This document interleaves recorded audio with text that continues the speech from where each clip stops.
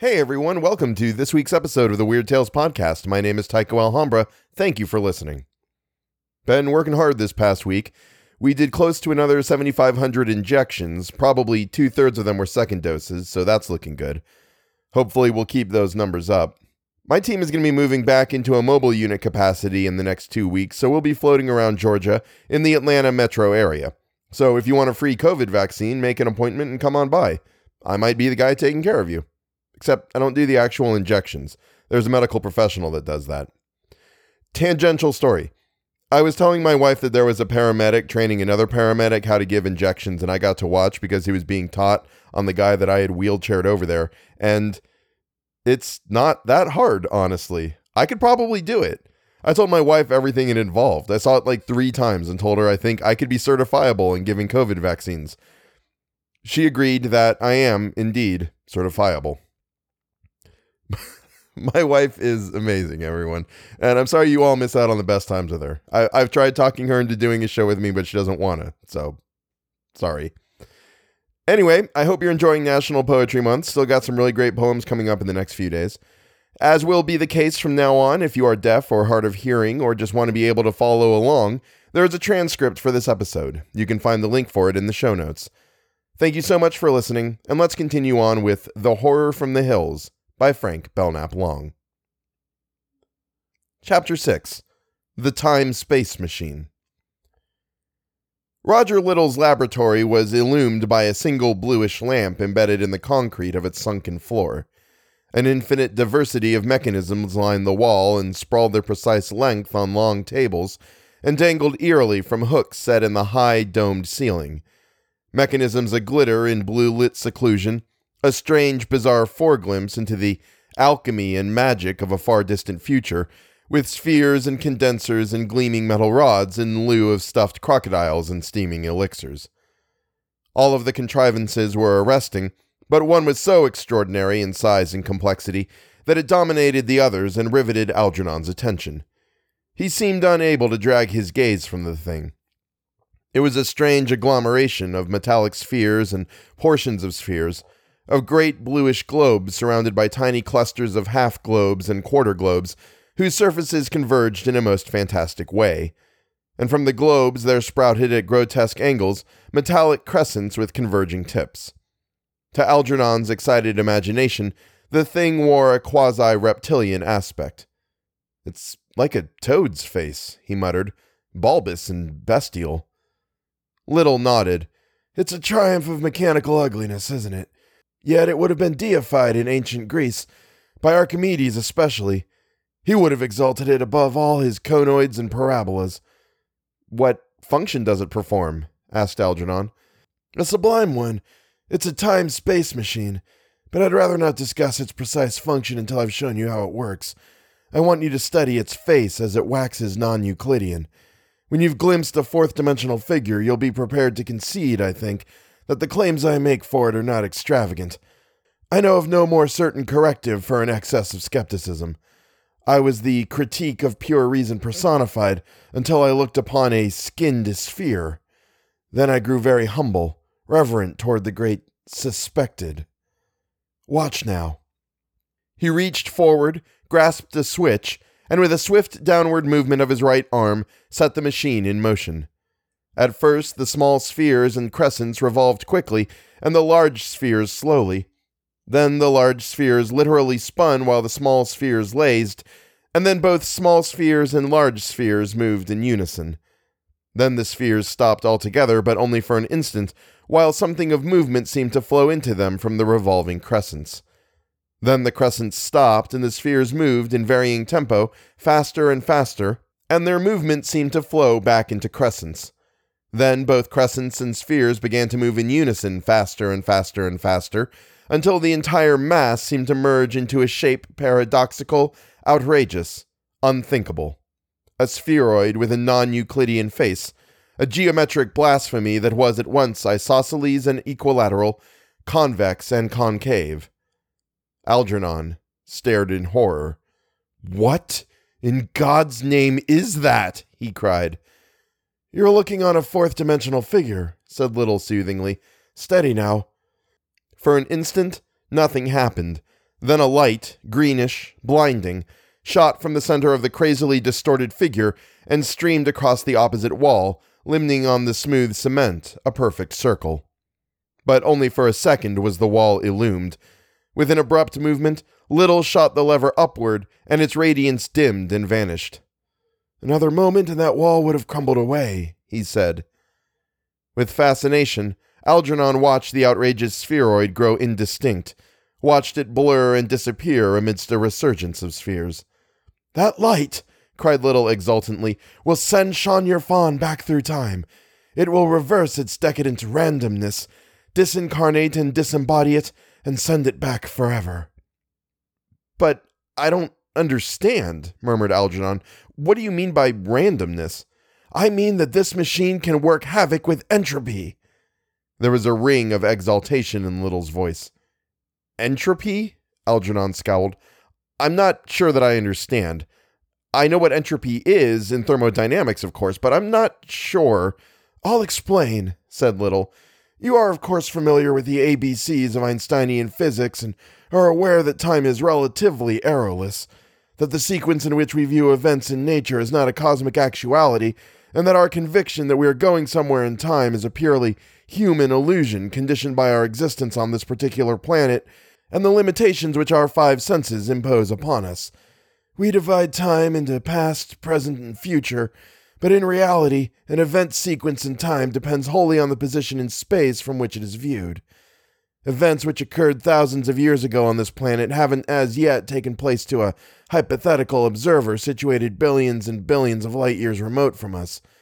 Thus, cosmically speaking, we cannot say of an event that it has happened and will never happen again, or that it is about to happen and has never happened before, because before to us is after to intelligences situated elsewhere in space and time. But though our familiar time divisions are purely arbitrary, there is omnipresent in nature a principle called entropy, which, as Eddington has pointed out, equips time with a kind of empirical arrow. The entire universe appears to be running down. It is the consensus of astronomical opinion that suns and planets and electrons are constantly breaking up, becoming more and more disorganized. Billions of years ago, some mysterious dynamic, which Sir James Jean has likened to the finger of God, streamed across primeval space and created the universe of stars in a state of almost perfect integration, welded them into a system so highly organized that there was only the tiniest manifestation of the random element anywhere in it. The random element in nature is the uncertain element, the principle which brings about disorganizations, disintegrations, decay. Let us suppose that two mechanical men, robots, are tossing a small ball to and fro, to and fro. The process may go on indefinitely, for the mechanical creatures do not tire, and there's nothing to make the ball swerve from its course. But now, let us suppose that a bird in flight collides with the ball, sends it spinning so that it misses the hand of the receiving robot. What happens? Both robots begin to behave grotesquely. Missing the ball, their arms sweep through the empty air, making wider and wider curves, and they stagger forward, perhaps, and collapse in each other's arms. The random, the uncertain element has entered their organized cosmos, and they have ceased to function. This tendency of the complex to disintegrate, of the perfectly balanced to run amok, is called entropy. It is entropy that provides time with an arrow, and disrupting nebula plays midwife to the birth of planets from star wombs incalculable. It is entropy that cools great orbs hotter than Betelgeuse, more fiery than Arcturus through all the outer vastnesses, reducing them to sterility, to whirling motes of chaos. It is the random element that is slowly breaking up, destroying the universe of stars. In an ever-widening circle with an ever-increasing malignancy, if one may ascribe malignancy to a force, a tendency, it works its awful havoc. It is analogous to a grain of sand dropped into one of the interstices of a vast and intricate machine. The grain creates a small disturbance, which in turn creates a larger one, and so on ad infinitum. And with every event that has occurred on this earth since its departure from the sun, there has been an increase of the random element. Thus we can legitimately place events in time. Events which occurred tens of thousands of years ago may be happening now to intelligences situated elsewhere, and events still in the offing, so to speak, may exist already in another dimension of space-time.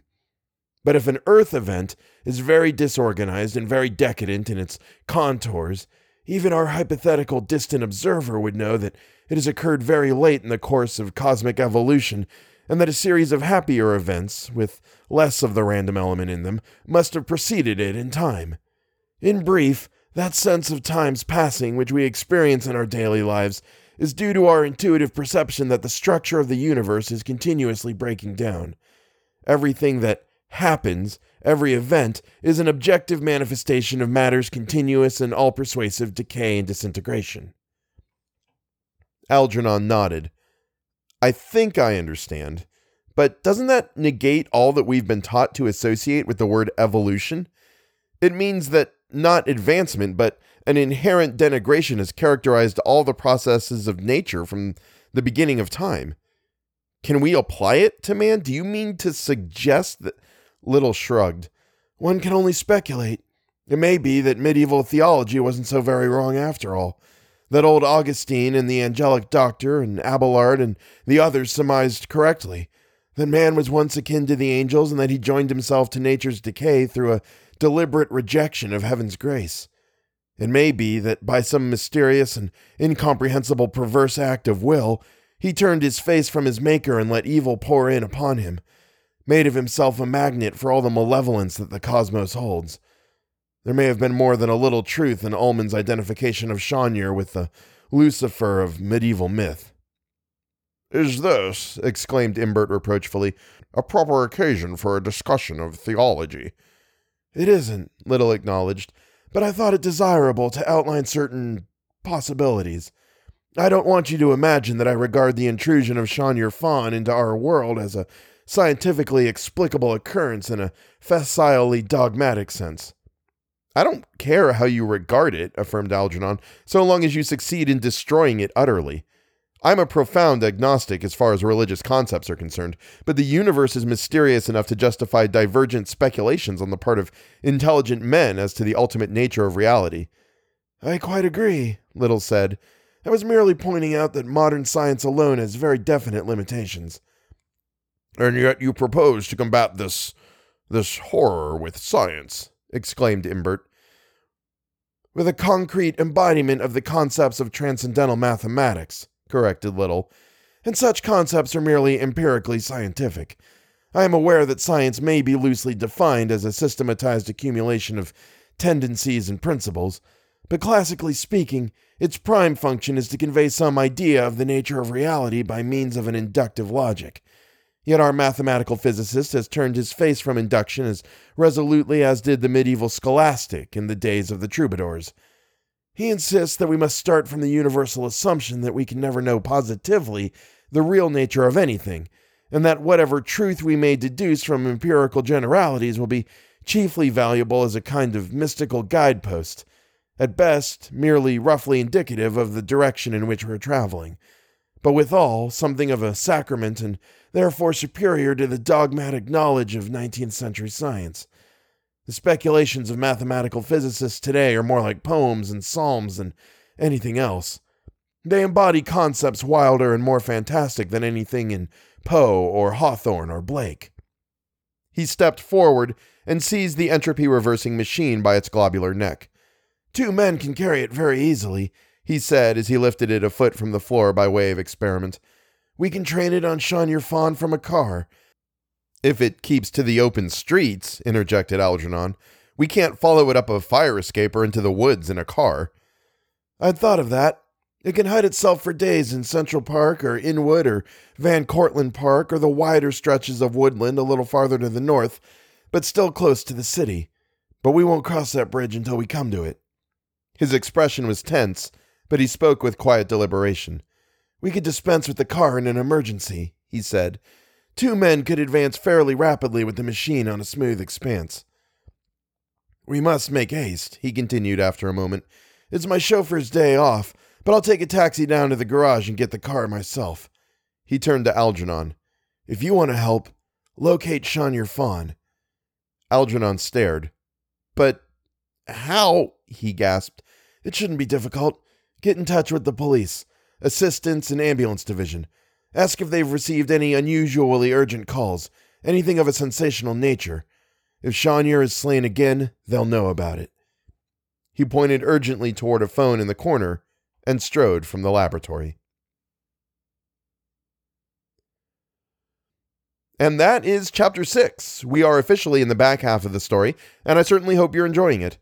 Transcripts of my remarks in the story can be found in my Google Drive. Links are in the show notes. If you enjoy what I do here at Weird Tales Podcast Inc. LLC Incorporated, please feel free to support me on Patreon. You can subscribe at any amount and you'll get access to the show a few days early. There's also a $10 tier that gets you access to a bonus feed wherein I'm reading one of my favorite books. You can find that at patreon.com/The Weird Tales Podcast. Thank you, Hermagoras, for your support. Pontus Fredrickson, thank you. Andrew Buchanan, thank you. Damon Bowles, thank you so much. Marco Van Putten, thank you. Everyone who supports the show on Patreon helps to keep the lights on, the hosting fees covered, pay any licensing fees I occasionally have to pay, and compensates the guest readers I have come onto the show. There are 5 of them coming up in June for Pride Month, and it's because of your generous support I'm able to compensate them for the time and energy. Thank you so much. I hope you all are having a good week. Please get vaccinated if and when you get the chance, and even afterwards, please continue to wear a mask when you go outdoors. I know it sucks. I hate doing it, but it's not for your comfort, it's to protect those around you. You can still spread COVID even if it won't affect you terribly because of the vaccination, so do your part to protect the population around you. Thank you so much for listening, and have a good week. Da-da-da-da-da-da. Here's the bloops. So we'll be floating around Georgia in the Atlanta